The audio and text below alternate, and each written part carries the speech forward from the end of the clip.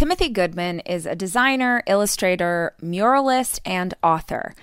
Tim's art and words have populated walls, buildings, packaging, cars, people, shoes, clothing, book jackets, magazine covers, galleries all over the world, and also one of my first fiction characters was a big fan of him. If you are an OG reader of mine going all the way back, then maybe you remember the time that Miko commented on his work. And if you don't know what that means, then you're not an old school fan. Anyway, I have been dying to have Timothy on the show forever. His clients include Google, Samsung, Target, MoMA, Airbnb, Netflix, The New Yorker, the list goes on. And so he's this incredible example of someone who took art and turned it into commerce, which is not always easy to do. He currently teaches at the School of Visual Arts in New York City and talks about his feelings on Instagram. I hope that you enjoy this very real, authentic, incredible conversation that I had with him a few weeks ago. This is my chat with Timothy Goodman. Hi, I'm Rachel Hollis, and this is my podcast. I spend so many hours of every single week reading and listening to podcasts and watching YouTube videos and trying to find out as much as I can about the world around me. And that's what we do on this show. We talk about everything, life and how to be an entrepreneur. What happened to dinosaurs? What's the best recipe for fried chicken? What's the best plan for intermittent fasting? What's going on with our inner child? How's therapy working out for you? Whatever it is my guests are into, I want to unpack it so that we can all understand. These are conversations. This is information for the curious. This is the Rachel Hollis Podcast.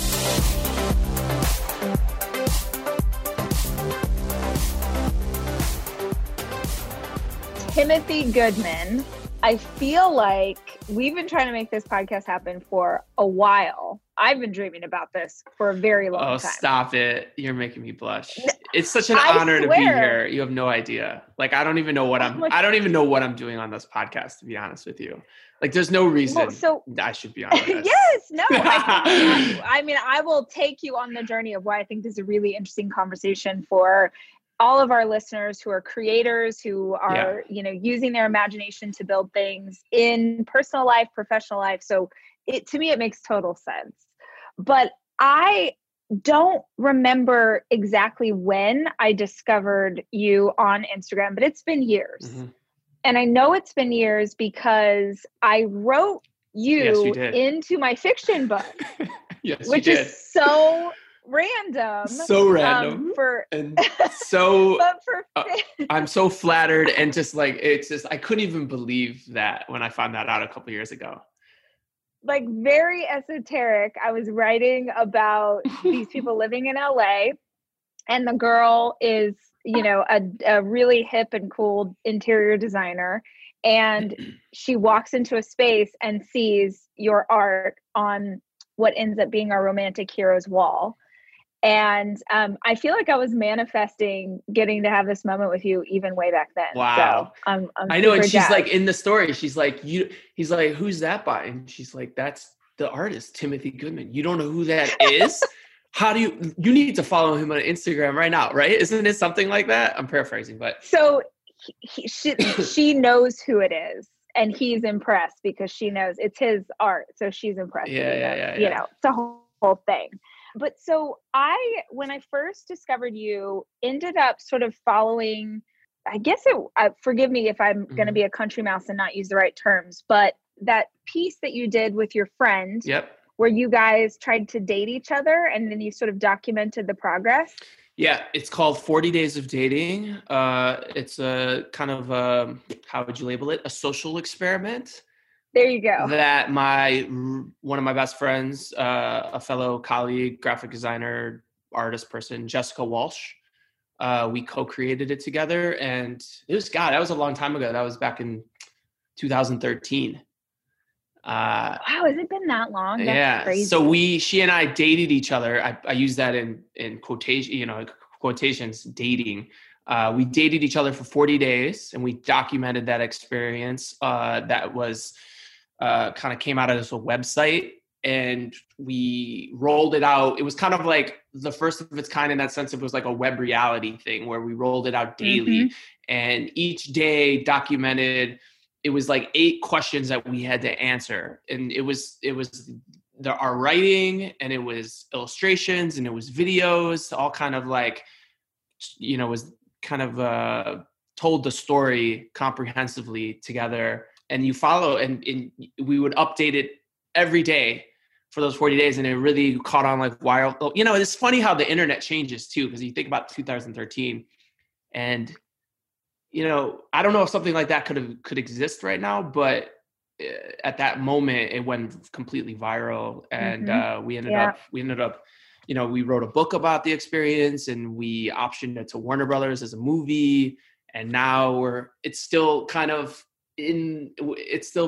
hasn't happened obviously yet, but now it's very exciting actually. Very recent news is we're going to be like optioning it to a very well-known, I don't want to say too much, but a well-known company. Okay, yeah. That's incredible. I had no idea it was doing something now. Yeah. So that's all just really recent news. So we haven't kind of like officially. Yeah, don't jinx it. Don't say anything. But it's very exciting. I think it's worth, if you're watching or listening to this, it's worth going to find it, like Googling it. And I remember devouring it just because the hopeless romantic in me was like, they're going to end up together. Yeah. This is it. Like, we're going to discover that it was always meant to be the two of them all along. Well, it's interesting. People, a lot of people were like, was this real? Did you guys just do this? And it's funny because like at the time, I had maybe been out of art school for like 4 years at that point or something, or maybe 5 years. And I just started working for myself, doing, illustration work, and I do a lot of murals and all kinds of stuff. And so I was just really, and so she and I had always done these kind of like experimental projects 3 years. And then we came up with this idea because we were friends, and because we wanted to use ourselves as a catalyst to work on our opposite relationship problems at the time. And so what would it mean? I think all great projects start with that question. It's a very simple question. It's why? Why do I want to make this? Why do I want to see this in the world? Why, and how can this help me, help others? What is the story I'm trying to tell, and how can that penetrate people? And how can it potentially, I think that we are the greatest kind of we talk about content all the time. Our lives, our experiences are the greatest content. And it's the same way why people write books, and why people make movies, and why people, make albums about this stuff. It's the same way. And so for me, coming from, traditional, I went to art design school, graphic design. So, but how can I take the tools that I have as a creative and tell a story, and the same for Jessica. And so that it was kind of beautiful how it came together. But we really wanted to make an experiment. That's why there were like 5 rules that we had to obey for the whole 40 days. Oh yeah. Remember the rules? Remind me what they were. Yeah. So the rules were, we had to go see a couples therapist together once a week. Right. Which is a very odd thing when this is just one of my best friends at that moment. And we're like going, we had to answer the questionnaire daily, which was these 8 questions, which really were the whole foundation of the project. Did you see Jessica today? What did you guys do? How do you feel about things? What would you like to do differently tomorrow? Like these really kind of like introspective questions. And what were some of the other ones? We weren't allowed to like see or date or hook up with anyone else. No rules that we had to, and we had to see each other every day for the 40 days. So there were all these, it was like these like 5 or 6 rules. What do you think, how different would it be if you were going to do it again today as the person you are now? It's interesting because in a lot of ways I haven't figured out all my relationship problems since then, as none of us will ever, in so many different ways. But in a lot of ways, that project really helped me grow in so many ways, just as a man in this world. Because because at the time I was kind of I couldn't settle down. I just couldn't even, like, I was just so consumed with I just wanted to work and be focused on my craft and date around. And dating around is fine, of course. Like, shout out to everyone out there who's, you know what I mean? But like, it's another thing if you're not clear about your intentions. And I don't think I was always clear about my intentions. And I think that came out in the project about the way I talked about things. And so because that project went viral at that time, I heard a lot of criticism about me personally, and that was hard because it's just like, that I'm a sexist, I'm a misogynist, all these kind of things. And when I came out of that project, I kind of had to come to grips with the fact that I was, you know what I mean? And that, and I call myself a recovering misogynist, you know what I mean? Like in so many ways, I think most straight cis men in this country, especially in this country, if they looked at themselves in the mirror, they would have to admit it too. Even if you're like squeaky clean kind of a guy, I think the way that we have been taught in the society, the way the media portrays things, the way we've learned in our communities from family, from friends through the years have shaped the way we interact and look at things. So yeah, I had to learn a lot from that project because of that. Was that the first time that you had sort of put the emotional aspects of you inside of relationship, that sort of became your art? So I'm thinking of forgive me because I'm going to forget what you call it, but the series of poetry that you do. Yeah. What is it? Letters to a woman I never knew, or it's loosely called Memories of a Girl I Never Knew.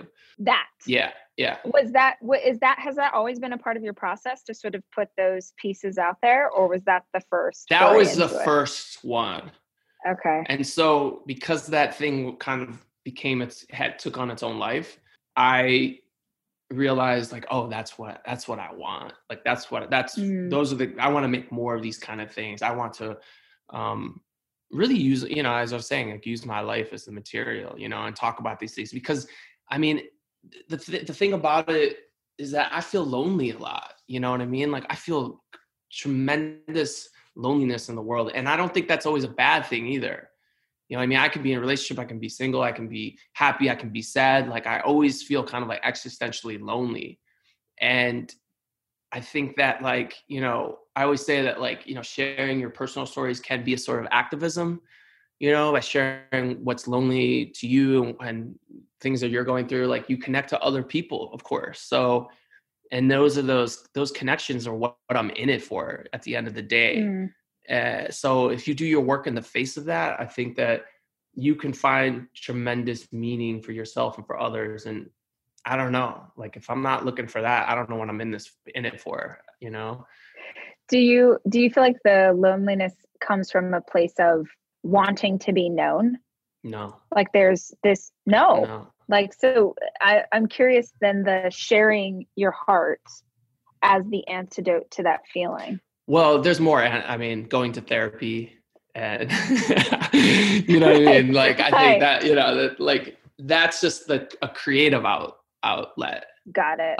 Okay. But I think that obviously like, I'm a big component, and I talk about therapy a lot, obviously like going back to.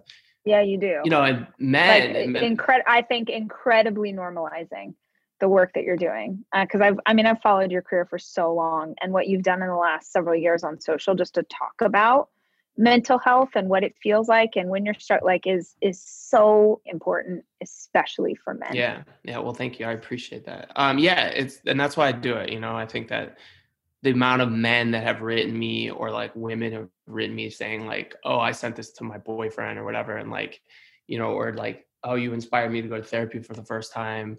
Cause I even talk about like, so many different forms. Like there's cost effective ways, whether it's like text therapy, there's so many different ways that one can find help today.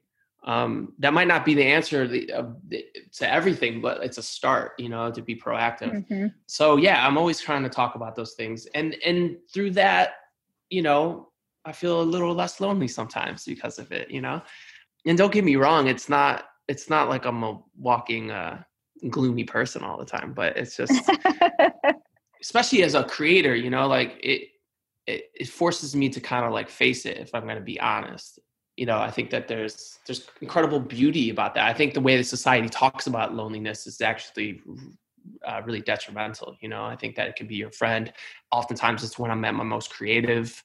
oftentimes, Mhm. you know, and oftentimes it doesn't have to be, you can sit with it, you can meditate with it, you can be it, you know what I mean? And I think it's just like the weather, you know, it comes and it goes like anything. And so how do you find yourself in the face of all of that is what's important to me. So Explain, or will you talk me through how do you even decide the next medium or sort of the next thing to try? We talked about this experiment you did with your friends.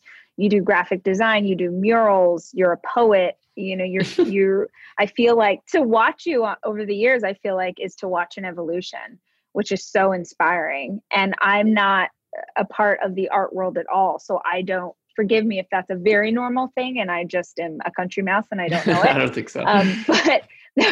But what does that look like for you? Is that like you go through a season and now you want to try something new? I guess it depends, you know, like I've always like with that project, you know, because I was able to kind of like, we were able to create something.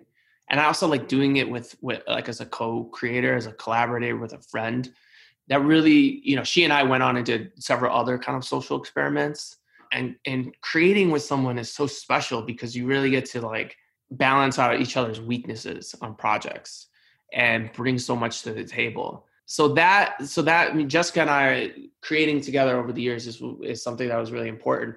I don't know. I think through that, I've always just been a writer in the sense of like, I've always journaled and written poetry since I was a teenager.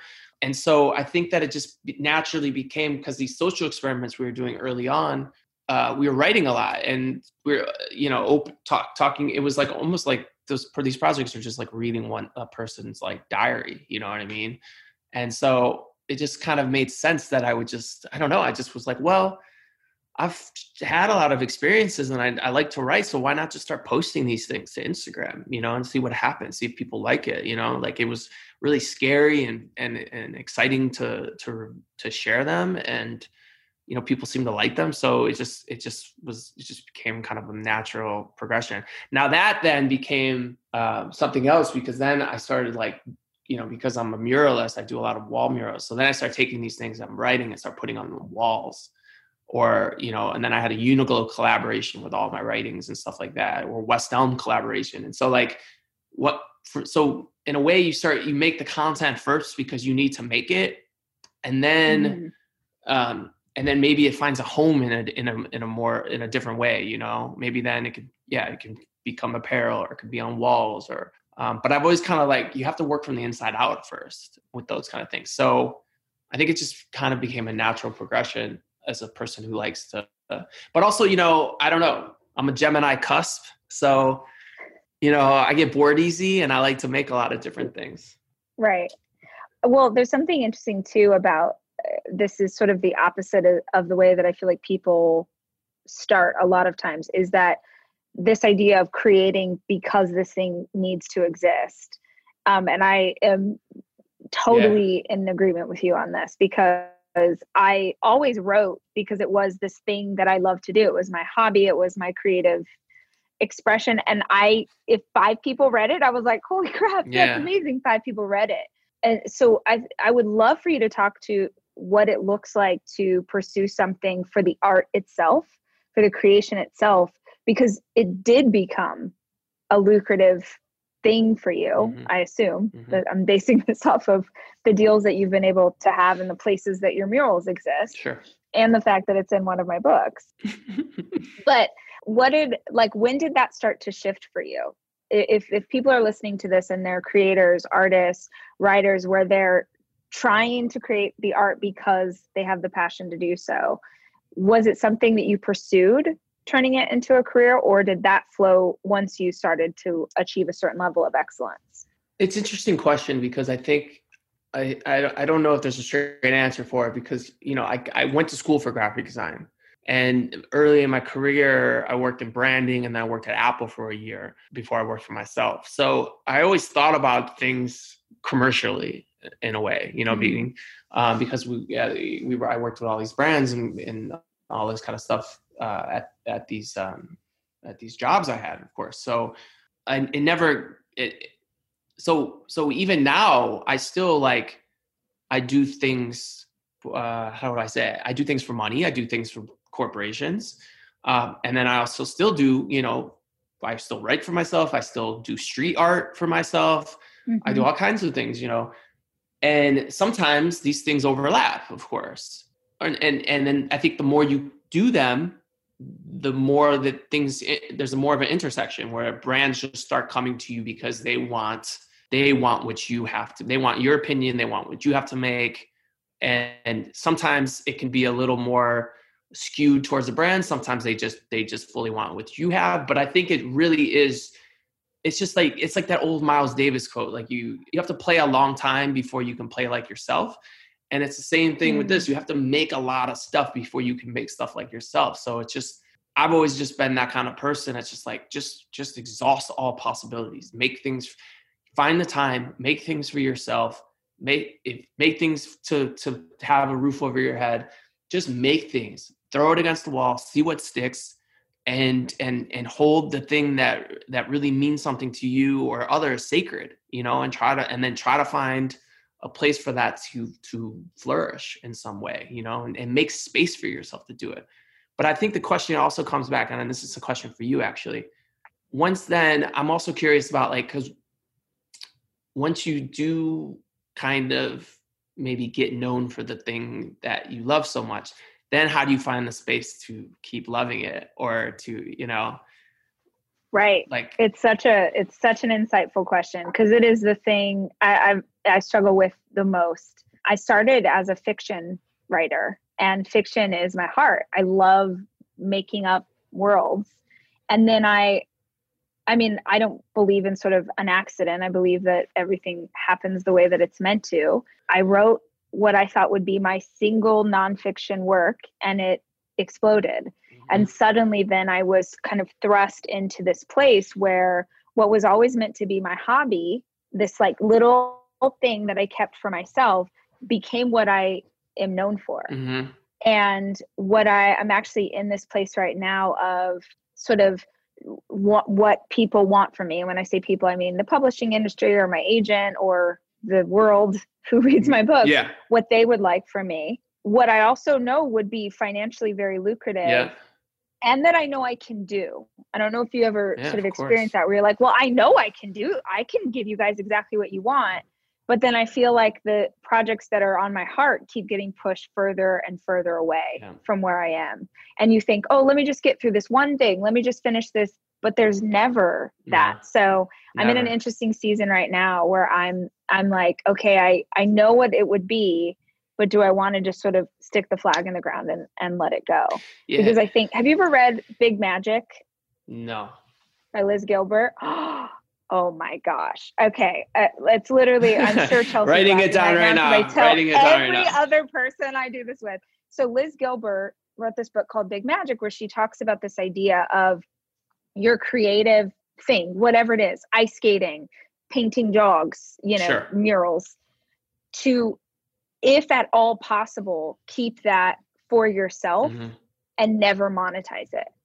Because when you monetize it, it becomes something different. It becomes part of whoever is paying for access to that thing. I was talking to another author friend of mine the other day, and she said, once you release your project, whatever it is, it no longer belongs to you. Yeah. It belongs to the world. Exactly. And you have to keep those sacred things sacred. Yeah. Yeah. No, it's so real.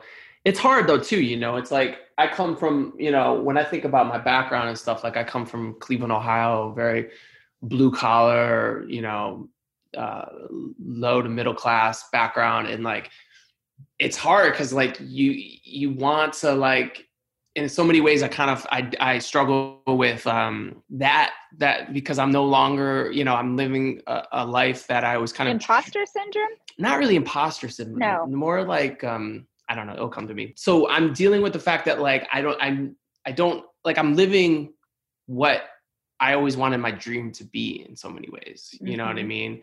And there can be a lot of guilt about that, Yes. And there can be a lot so sometimes I struggle with that and I don't know what to do with that energy.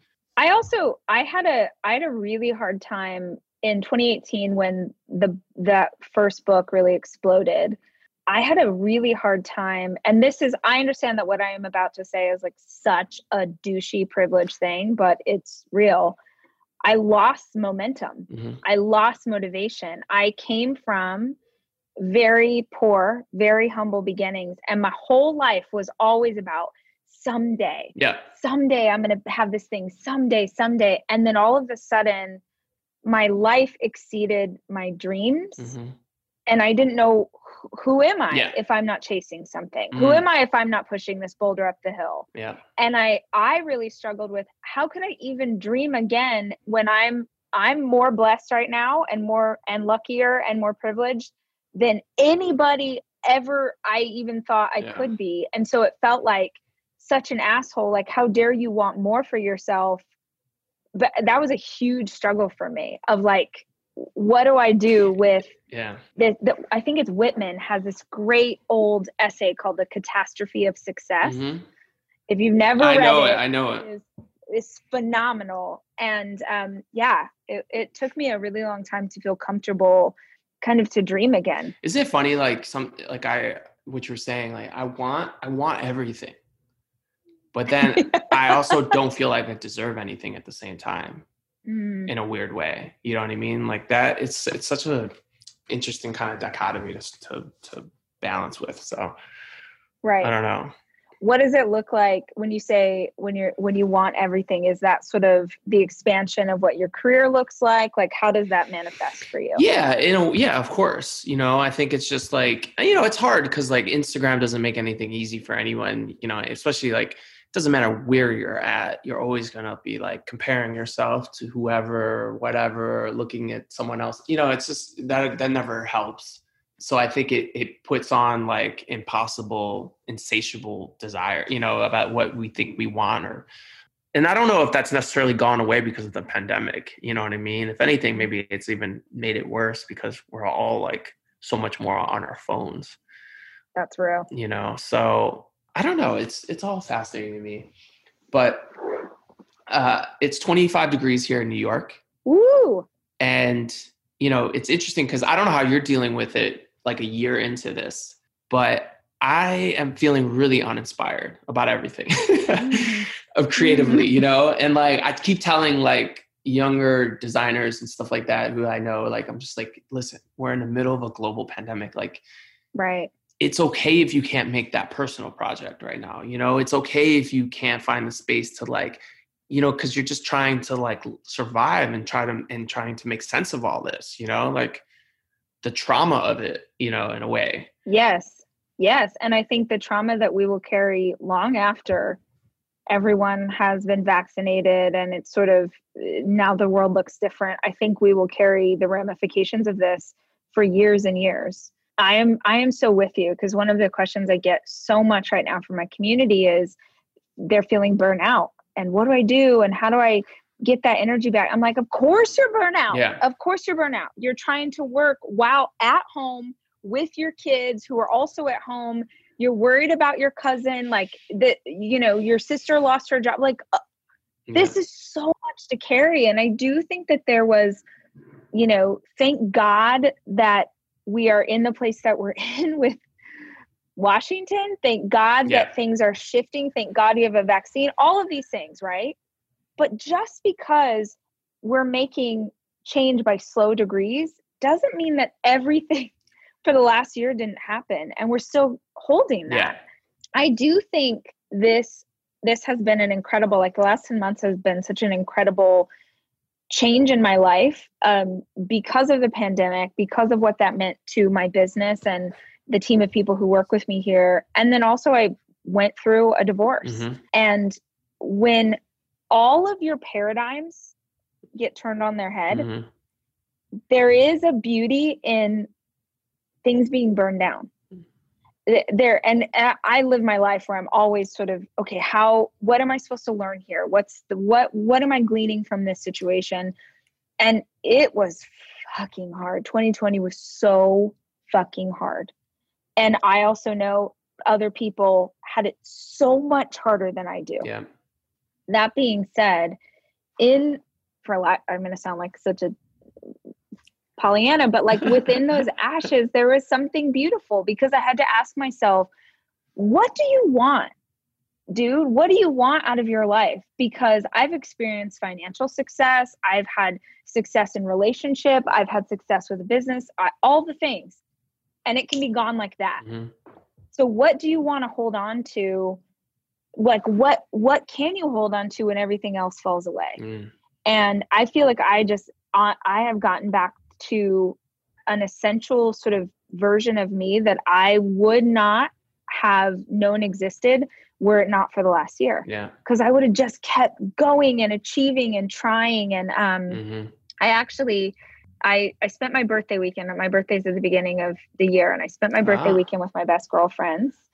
And they are the most amazing humans on the planet. And we sat around and we dreamed and we drank and we, talked about what we hope, like all the stuff that we do. And I left that experience with my heart so full. That's great. And so excited. And I don't know if that's an option for you, but I actually just handwrote everybody thank you notes today and was just saying like, my favorite memories with you are these things. But those are the people that when everything else is stripped away, those are my people. Yeah. And they're always going to be my people. And so coming back to that, like that's what I want to hold. It doesn't matter if I have another bestseller. It doesn't matter what happens with the business. Like, are the people that I love good? Mm-hmm. Are we still able to laugh and drink whiskey together? Yeah, yes? Yeah. I am so blessed. Yeah, for sure. Luxury is meant to be livable. Discover the new leather collection at Ashley with premium quality leather sofas, recliners, and more, all built to last. No matter how many spills, scuffs, or pet-related mishaps come its way, the leather collection at Ashley is made with the durability you need for the whole family. Shop the new leather collection at Ashley and find chairs starting at $499.99 and sofas at $599.99. Ashley, for the love of home.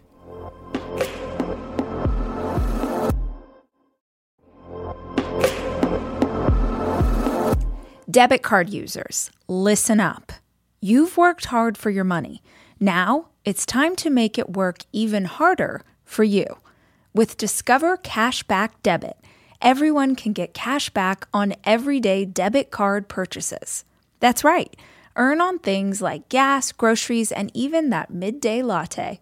And to top it off, there are no fees, period. Yep, that means you won't be charged fees on your checking account. Transaction eligibility and terms at discover.com/cashbackdebit. Discover Bank, member FDIC.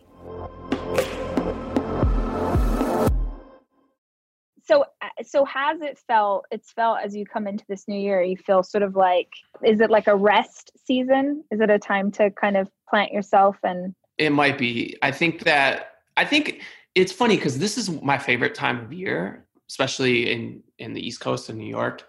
We're past the holidays. We're past the new year, right? So so much of society is just built on like the currents of like us waiting, doing whatever we need to do to get to the next thing, getting to summer, getting to the vacation, getting to our birthday, getting to the holidays. And this time more than any other time of the year collectively, like generally it's like everybody, it's all like, cause the holidays, you're just like, it's all, kind of done. And so there's nothing really to like, quote unquote, look forward to. And it's cold as hell here in New York. So January, February is such this perfect time to like really live with yourself in a different kind of way. And there's great strength in solitude. And so I've always really kind of like really adored this time of year. But it's hard during a pandemic when you can't see people and you can't go into your favorite cozy little bar and you can't do anything. You know what I mean? So except go to a museum, but can't go to the movies. You can't, so that's been kind of tricky for me this month. And my grandparents are kind of going through a hard time. My grandpa has COVID. He's in the hospital. Oh no. So yeah, that's been really stressful. He's doing better. He's doing all right. We'll see, it's just day by day, but like he's like sleeping 22 hours a day. He's like, you know, he's 86.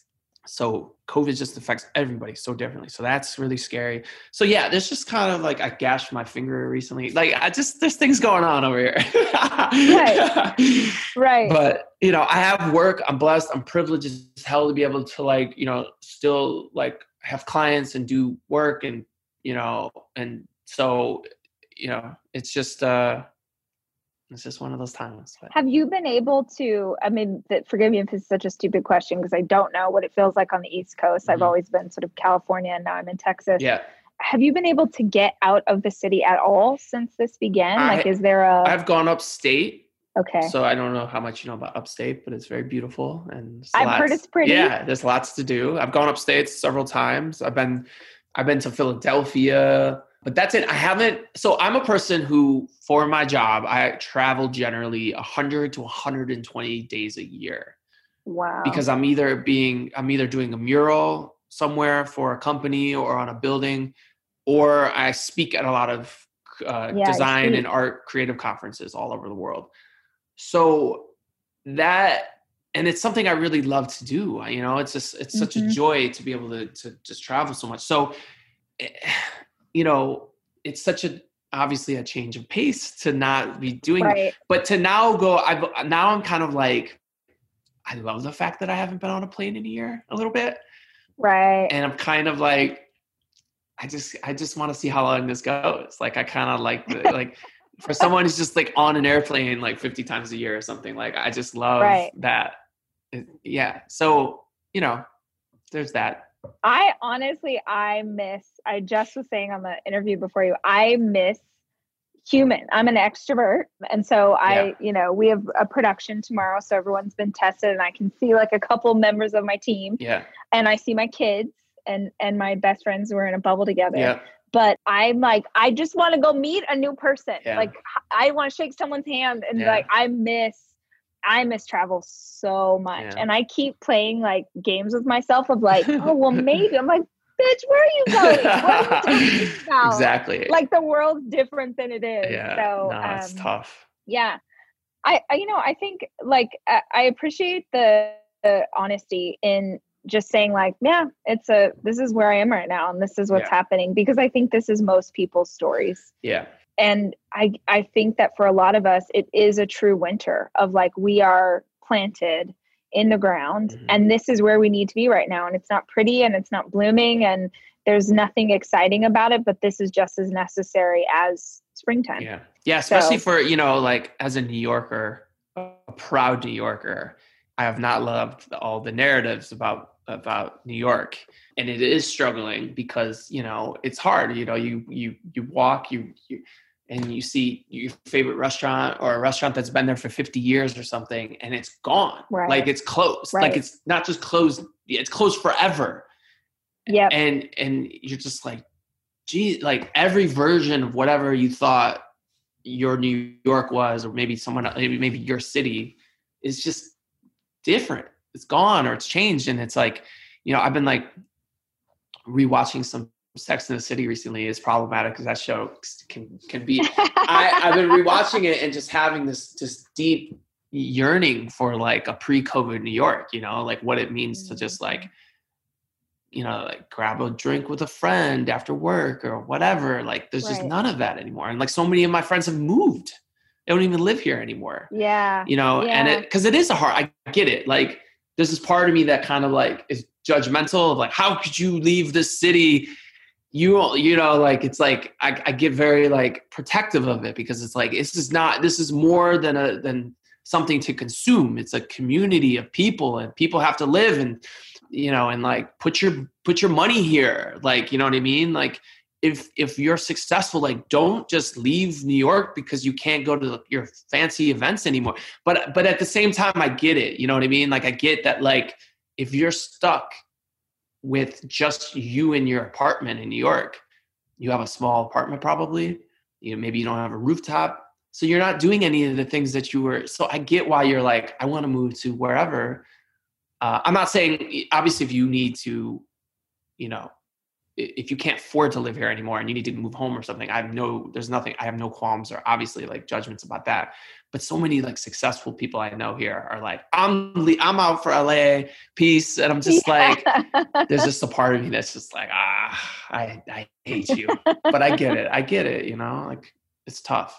So, It'll but that's be interesting to see what this creates, right? Like even in the, I know this sounds like whatever, but even in the, like, there are going to be bad parts about this. There are going to be incredible things. There will be, because always when we sort of, those things that are lost, I just hold on to what, you know, what we experienced as a country in 2020 and the 4 years previous to that was so fucking awful to watch, but also we had to see the houses built on sand.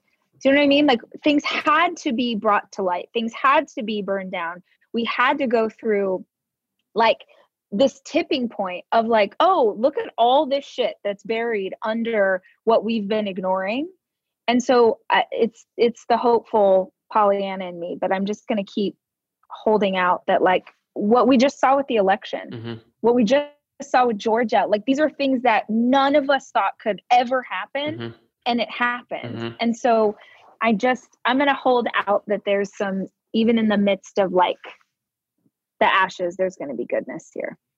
I think so. I hope so. I think it's also imperative for us to be like, you know, it's like now that Biden's president, like, okay, especially for like white folks, it's like, all right, we need to keep looking in the mirror. We need to keep having important dialogues with our communities, with our family. We need to, you know, talk more about what white privilege means, white supremacy means, more, you know, all of these things, and to not let up about those kind of things. Like, yes, we're glad the orange man is out of the office. Obviously, the damage he did was horrible, but so much of it can't, you know, we see what Biden's doing right now, like, you know, changing so many executive orders for so many things that were so detrimental. So like, yes, that needs to happen, and it's good that that's happening.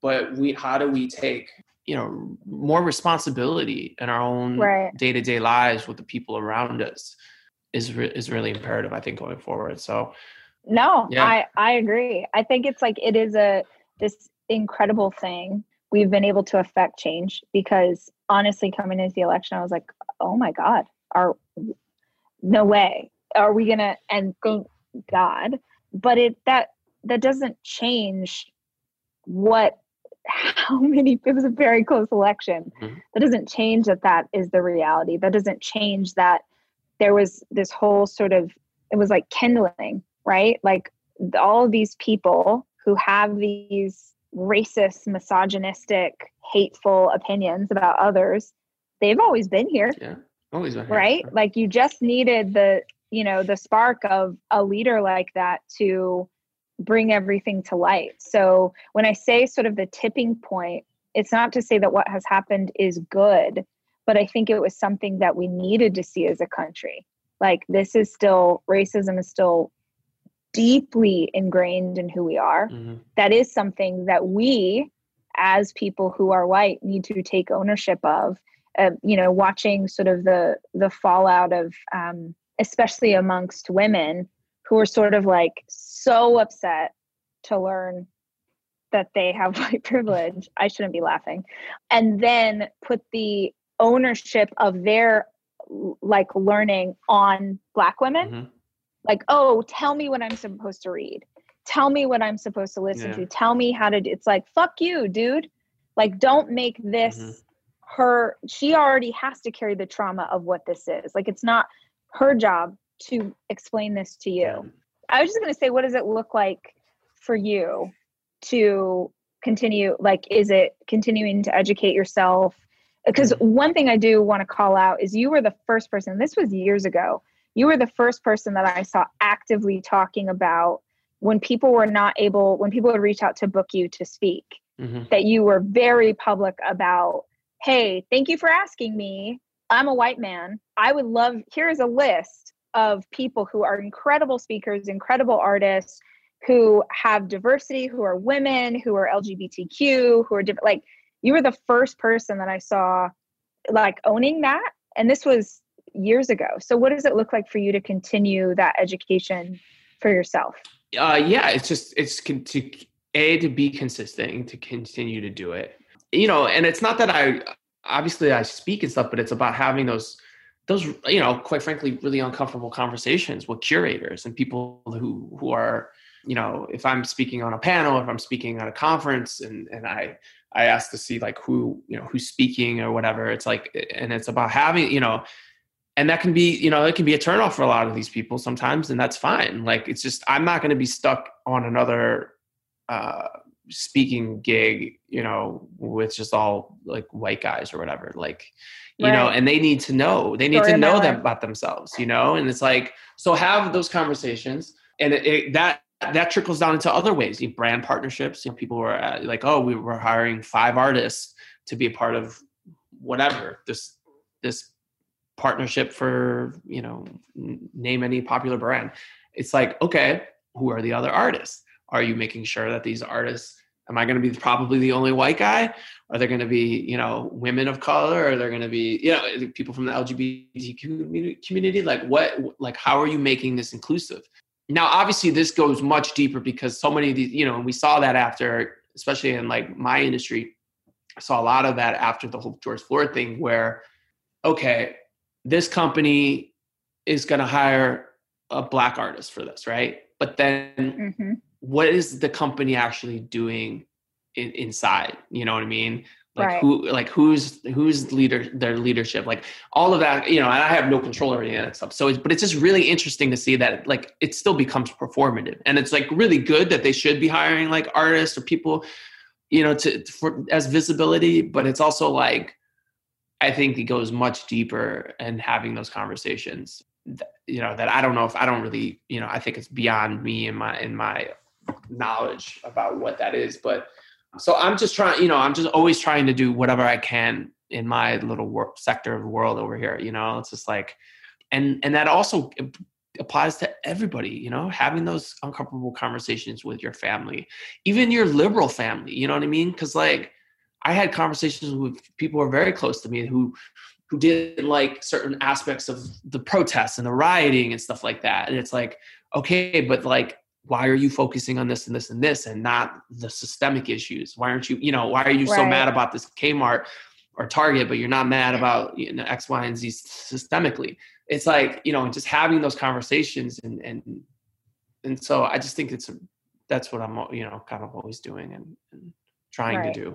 And using your audience, if you have an audience or your social media audience, and talking about these things and, I think, and there's always an aspect that is kind of like virtue signaling, but that's not always, I don't know if it's always a bad thing either. You know what I mean? I think that like, it's also important. Like we all, like everybody wants to like also kind of let people know like, no, I stand for these things as well.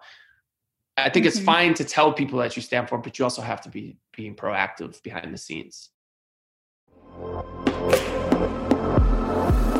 Almost every morning of my life, I have oatmeal.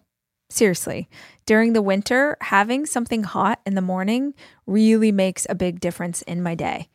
Quaker has been a trusted name in oatmeal for over 145 years, which means they've been milling oats since before the invention of the zipper, the stop sign, or ballpoint pens. Quaker has something for everyone, whether it's old-fashioned or quick oats that are good for cooking or baking. And while a ton of things have changed, the good stuff remains the same. Quaker, getting up to some good since 1877. Look for Quaker Oats at your local grocery store.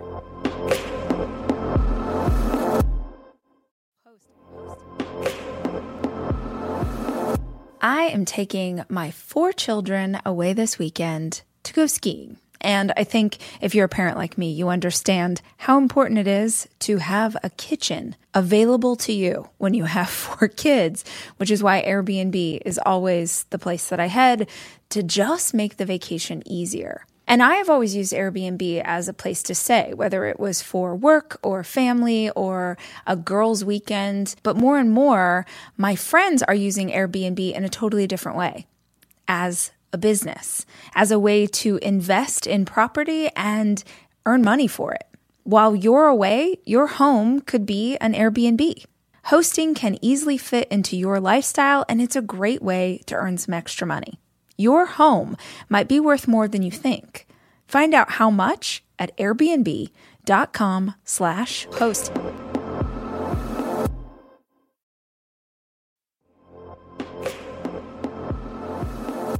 This episode is brought to you by Progressive, where drivers who save by switching save nearly $750 on average.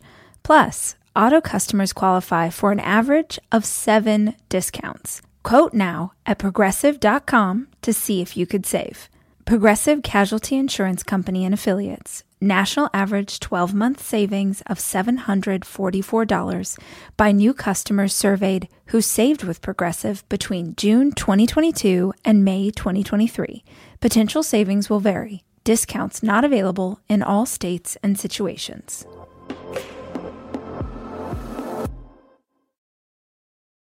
I've been thinking about that a lot in the last couple of weeks.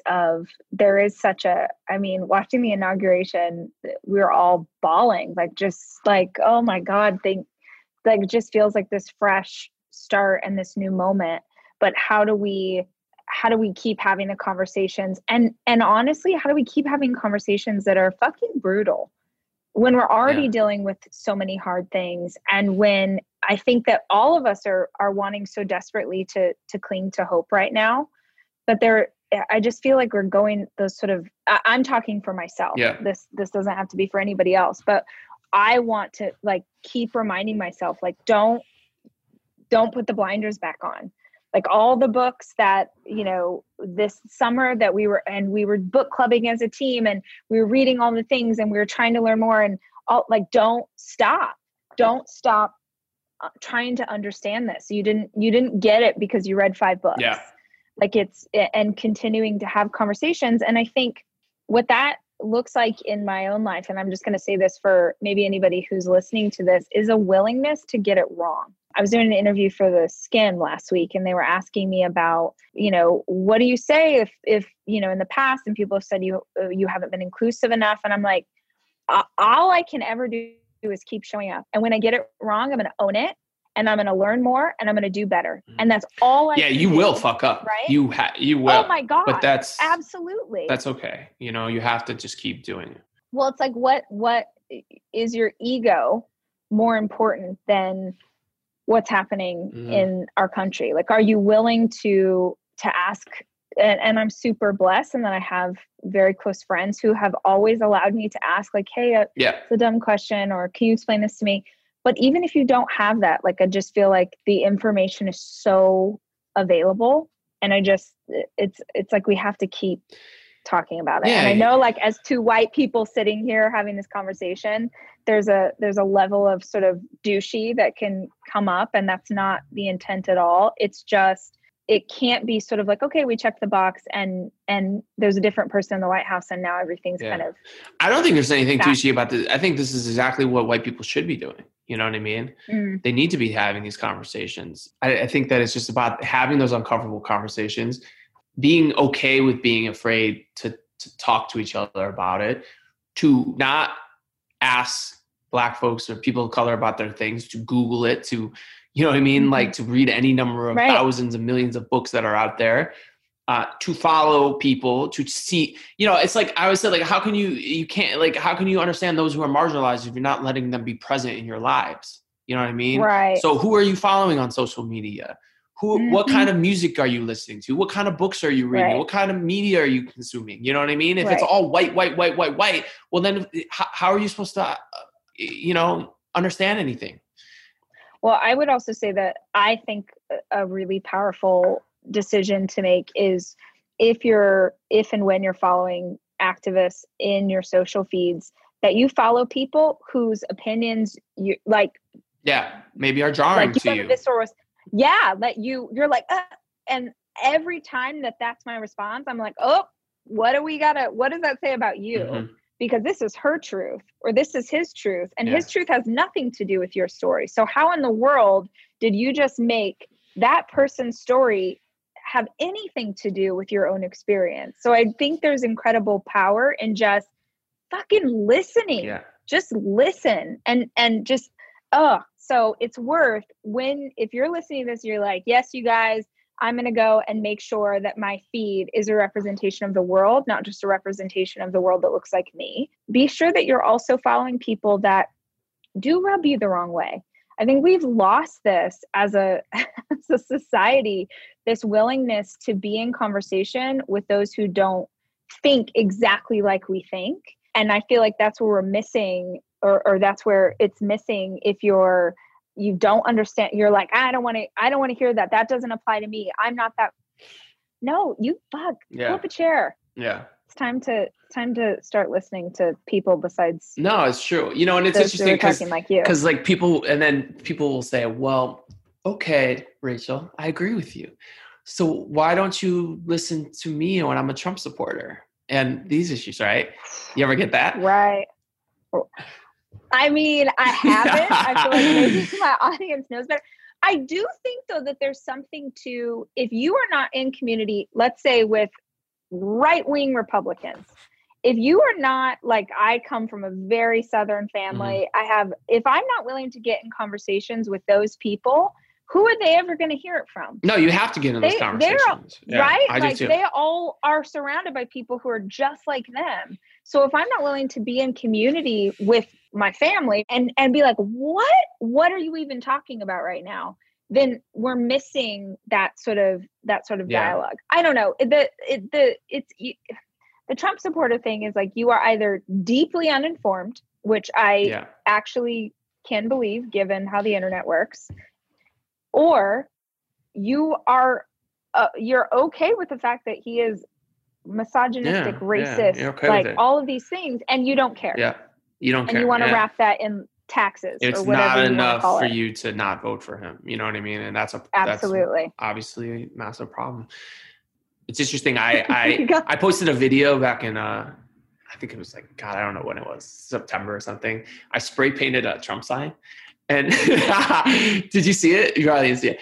Wait, was it like in a neighborhood? Yeah. I spray painted it actually. Yeah. And I mean, I've been very outspoken for years about all this stuff. So I think at this point, like, people who follow me, they know they're not, but like that one really, I could not believe how many, white quote unquote liberal folks were just done with me. I'm on fire. Like, this is why. And it was just really interesting to observe, because here's the thing. I'm not a political pundit. I'm not, like, sometimes I just wild out. Like, I don't, like, I'm just the person, right. Like, I might just spray paint a Trump sign because I can't, I'm just you literally like, do street art.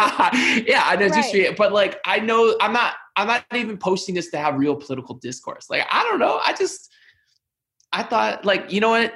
Like, and people would say, well, how would you feel if we spray painted, or someone spray painted your Biden sign? And I said, well, does the Biden sign represent white supremacy and kids at cages at the border and literally sticking up for Nazis? Because if it did, maybe I missed something, because I didn't think that's something. Right. So they're not comparable, first of all. Second of all, it's a $5 yard sign. Like, right. There's more where that came from. I just really, like, why are you not more mad about what this sign stands for than the $5? Now, I'm not saying you have to think I'm mature, because clearly I was very immature, but you know what? I don't know. It's just really interesting to see how mad people were at me. Right. So anyways. Well, it's also fascinating. It's fascinating that the way it should be so telling that the way that this person was hurt the most was by taking away his access to social media. Yeah, of course. Yeah. Which is just like, this whole thing was a circus. It was all whatever. And not everybody, but a large segment of the population just ate that up. Oh yeah. Which is, again, another reminder that things need to be burned down. Man, we have gone all over the place. We have.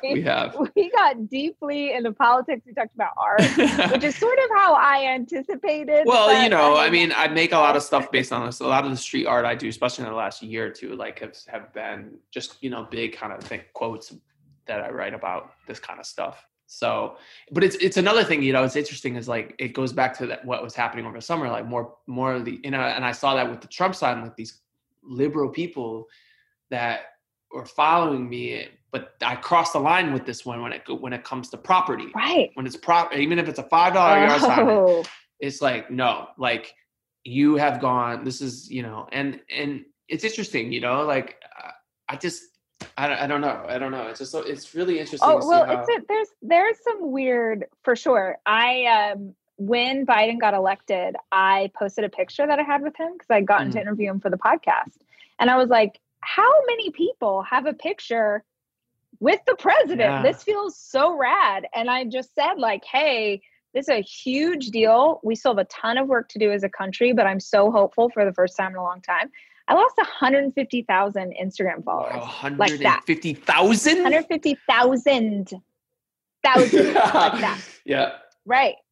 Because it would, which is so crazy of that for you, like if someone doesn't think exactly like you, this idea you can't be in conversation, you can't have someone in your feed who doesn't vote like you is fucking crazy. That's not who I want in this community anyway. Yeah, exactly. Well, good for you for that. You know what I mean? Like, because a lot of people would just don't, you see it. You can see the people who are timid to take a stance, timid to say anything about this kind of stuff, especially with the kind of audience you have. It's like people get really safe about these things. Right. And it trickles down, to like different kinds of like Instagram influencers or whoever, like people become very apolitical, but to me, there's no such thing, you can't, everything is political, whether you know it or not, especially in any kind of art you make, anytime you're putting something out there, even like anything, a book, a podcast, whatever, we're all in the business of consequence. So it all takes form in some way, whether you like it or know it or not. You know what I mean? Right. So, right. We're all in the business of consequence. That's going to be my quote for our time together. Hey man, I'm sincerely grateful that I got to hang out with you. No, this was so cool. I am looking forward to a world where we're going to do this in person someday. I almost saw you. It was the day after you met Oprah, right? Right. When was that? Yeah. That must have not been. It was February. That's right. It was right before the pandemic. Yeah. Right. I was like, hey, come meet us for drinks. Who would have known? That was my last shot to me. Oh my God. Next time we're going to go to one of those bars that you are wishing you could go to right now. The cozy New York bars. There's nothing like them. Honestly. We'll continue this conversation. I really do want to make sure that listeners who aren't already familiar with you, go follow you on Instagram, because you're one of my favorite feeds to consume, just through the art, through the poetry. I swear to God, it like reading one of the memories of the girl I never knew. Every time I feel like that was my love affair, and I'm like, oh my God. So tell people where they can find you. At Timothy Goodman on Instagram. At Timothy O. Goodman on Twitter, but I don't really tweet much anymore. So Instagram's the place. Right. Also, Twitter. Please follow at People of Craftsmanship on Instagram. It's a art initiative built by me and my friend Amelie Lamont that just highlights creative color in all kinds of industries like photography and illustration and art. So this is gorgeous, this feed. I just try to have it updated every day or two. It's just new people that maybe you've never heard of that are doing incredible work in the world. So. That's awesome. All right, man. Thank you so much for the time. I sincerely appreciate it. And I'm looking forward to doing this again someday. Can't wait. The Rachel Hollis podcast is hosted by me, Rachel Hollis. Our show is produced by Chelsea Harfouche and edited by Andrew Weller, with additional production support by Sterling Coates. Our executive producer is Cameron Berkman. The Rachel Hollis podcast is a 3% Chance production.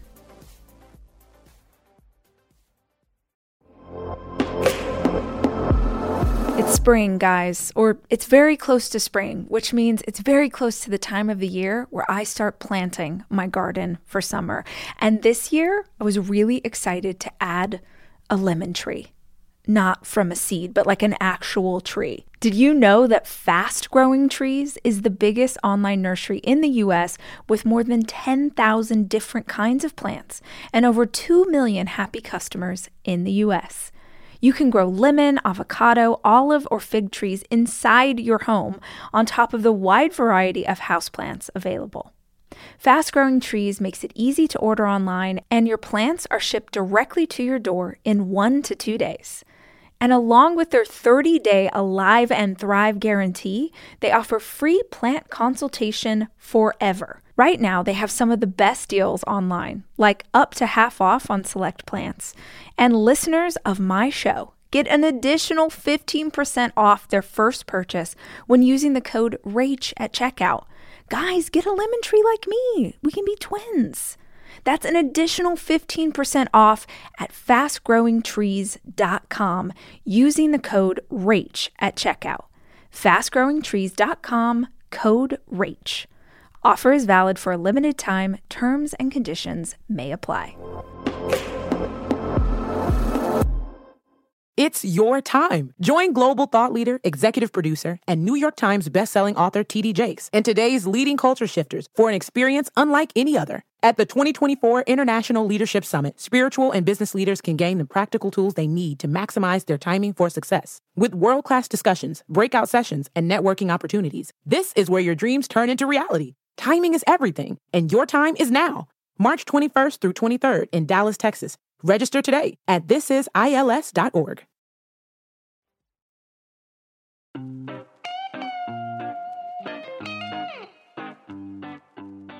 Hey y'all, my name is Darren, and I'm a visual designer at the Hollis Co., and I also write our monthly cultural newsletter for our company called Sway. Sway newsletter is all about subtle movements that adapt change. We all have the ability to change things for the better. All this month, I introduced Black artists, works, cultural moments, and female activists to shine a little light on the importance of Black History Month. These were key elements that have caught my eye that isn't really talked about that I needed to share. Welcome back to Sway Digital. As we come to an end to Sway Digital's section on the importance of Black History Month, I wanted to take this time to appreciate the things that we talked about. At the beginning, I spoke about Rosie Myers and her brand Resistance Fashion. Rosie's brand and mission statement is something truly beautiful and powerful. A strong Black woman supporting Black artists to curate artwork for her apparel line, to not only give a voice to Black creators, but to also donate proceeds to local Black communities in need. She is a true pillar in the Black community. We also spoke about how Black women changed the world and continue to do so to this day. From the movement of #BlackGirlMagic by Kashawn Thompson to author Kelly Nicole Gross and Dana Ramey Berry and their writings on Black women and activists in her book, A Black Woman's History of the United States. It is a true eye-opener on how this history is overlooked and should be more appreciated. And let us not forget how Yaa Gyasi talked about the inequality in the educational system and how African Americans have to work twice as hard just to get at par. Which led us to the current works of Amanda Gorman and her unprecedented piece at the inauguration. Last week, we focused on the works of Black culture through music, how Black music has shaped the world as we know it today, from gospel to rock and roll to electronic dance music and creating the genre hip-hop. Black people's contributions continue to grow and evolve, creating more prominent genres. Through our Sway internal newsletter, I showcase local Black creators, resources on how to support Black businesses and communities, and must-read articles. I've talked about an artist on one of my newsletters that I wanted to bring to light. Adrian Armstrong is an artist of many mediums, from music to painting to printmaking and his favorite, ballpoint pen. Adrian expresses his works through Black identity and how the Black body is perceived in predominantly white American spaces. He portrays what it means to be an African American living in modern America. The fine details of his drawings touches on topics such as depression within the Black community, systemic oppression, and identity erasure, while also pointing out nostalgia, growth, and success. His work has been shown in several publications throughout his years, from the Warfield Center at University of Texas to several exhibitions throughout Austin. Not only does he create beautiful art pieces, but also donates proceeds to local organizations to help out the Black community. Organizations such as Austin Justice Coalition, Black Visions Collective, the Black Trans Organization, and many more. If you want to see more of his work and find ways to support this amazing artist, You can find his works at adrianarmstrongart.com or his Instagram handle at adrianarmstrongart. After reviewing his work, I did more digging to find a collective he works with called Brown State of Mind. Brown State of Mind is an art collective dedicated to strengthening the community through advocacy, education, and contemplative practice. They carry out several branches to expand community through their new ways of thinking. Those initiatives are broken down by the Human Condition, Brown State University, listening circles, the Green Room, and more. The Green Room is a curated music showcase of local music artists in Texas. It is an environment where the community is free and open to conversation. Brown State University touches on education and how it can transform a community and how in-person quality education should be accessible to all. The Human Condition is a collective of art shows located in Austin, Texas that showcases Black, Indigenous, and or people of color creators at any level of experience. They provide a platform for creators to tell their story, express their feelings, heal, and more. Listening Circle is a new piece to Brown State of Mind that provides a community to talk about their blessings or burdens, concerns, or past experiences. Now, I attended one of their events called Untapped, and I immediately felt the warmth from the community and their creators. Untapped was a visual short film on Austin creatives and their personal stories and perspectives on the city's burgeoning cultural art scene. It was a burst of inspiration to create more, not only as a visual designer, but through my works in sound design as well. Brown State of Mind is solely a bootstrapped company that worked from the ground up to provide a service for the community. We need more collectives like this, but can only survive by the help of the community. You can learn more on how to help keep this movement going at their site, brownstateofmind.com. Now, I want to close this week's Sway Digital by saying that these are only just a few introductions to great artists, historical moments, and Black culture. There is an enormous amount of great works by African Americans that has changed and shaped America. Black History Month shouldn't just be a month, because Black history is American history. I want to thank you for taking the time to listen to this corner of Sway Digital, and for letting me share Black artists, Black culture, and Black history. I also want to thank the creators and authors that I have shared with you throughout this month, for their work is not only inspiring, but provides for community and awareness. There is still a long road ahead for justice and equality, but showing appreciation and support is a starting point. I'm Darren, and this is Sway Digital. It's your time. Join global thought leader, executive producer, and New York Times bestselling author T.D. Jakes and today's leading culture shifters for an experience unlike any other. At the 2024 International Leadership Summit, spiritual and business leaders can gain the practical tools they need to maximize their timing for success. With world-class discussions, breakout sessions, and networking opportunities, this is where your dreams turn into reality. Timing is everything, and your time is now. March 21st through 23rd in Dallas, Texas. Register today at thisisils.org.